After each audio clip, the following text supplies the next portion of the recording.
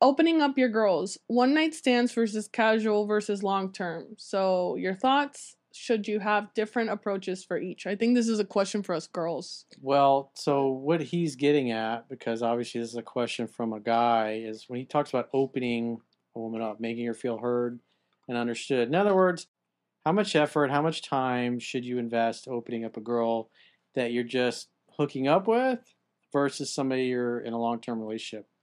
And the reality, as I discussed in 3% Man, is that it creates rapport with everybody when you ask questions, when you take a sincere, authentic interest in other people. And this is like basic sales skills 101, not just with women, but just with men, with just people in general. It's like when you take the time to ask them questions and listen to them and get them to answer the kind of questions they would enjoy answering, it makes us feel like the other person asking the questions actually cares for us. And so, I mean, at the end of the day, women want to feel a connection with a guy, and that happens through talking, through him taking the time to open her up, to listen to her, to see where she's at. Because as you do that, and as a woman starts to feel safe and comfortable, whether it's a first date or date number 20 after dating several months, the process is the same.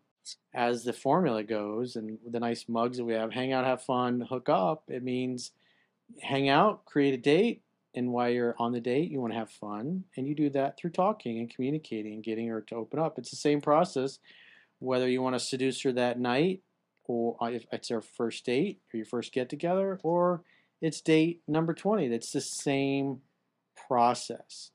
Because as a woman feels heard and understood, she feels safe and comfortable, she likes you, you're not saying stupid things to make yourself look unattractive or weak or like a beta male, and you're letting her talk, it makes her feel like you care. I mean, this is all human beings this happens with. That's why it's so powerful for guys that are in sales and they learn this stuff, is that it works. And so you have to take the time to get to know who she is. And if you do that, you'll notice eventually she typically, especially if she's attracted, she's going to start playing with her hair. She exposes her neck to you.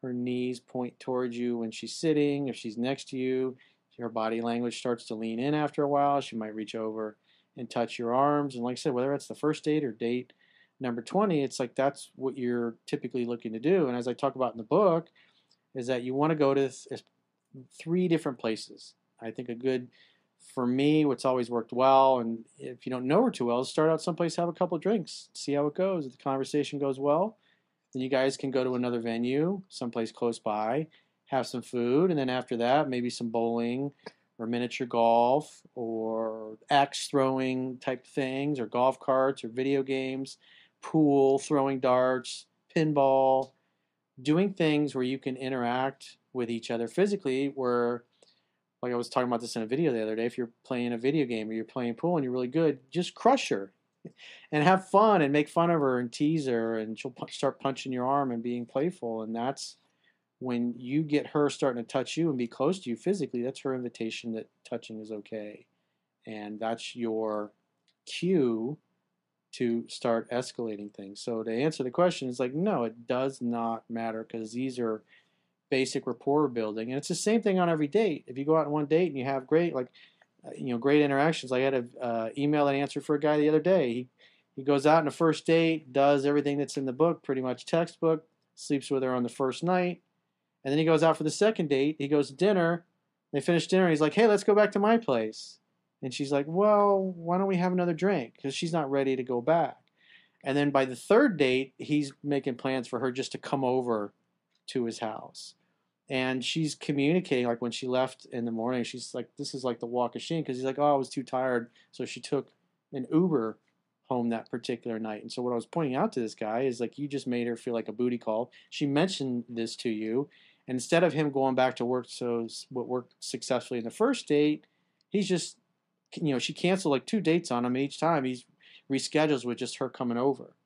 And women are smart enough to know that if you're no longer willing to take him out, because one of the biggest complaints women have is, the guy was romantic at first, and then he changed. He took the time to date and court me, and then once we got serious, he stopped all that. And so this particular guy did it for the first date, got laid, and he figures, hey, now I don't have to do anything. I'm going to be lazy. I'm just going to invite her to come over. We'll have sex. And then she leaves and she's looking for a connection. So he's not taking the time to have the have fun part. He's going from hang out and hook up. And it's a process. It's the same process. Doesn't matter whether it's date 1 or date 10 or date 100 if you've been together for several years. It's you have to take the time to create the rapport.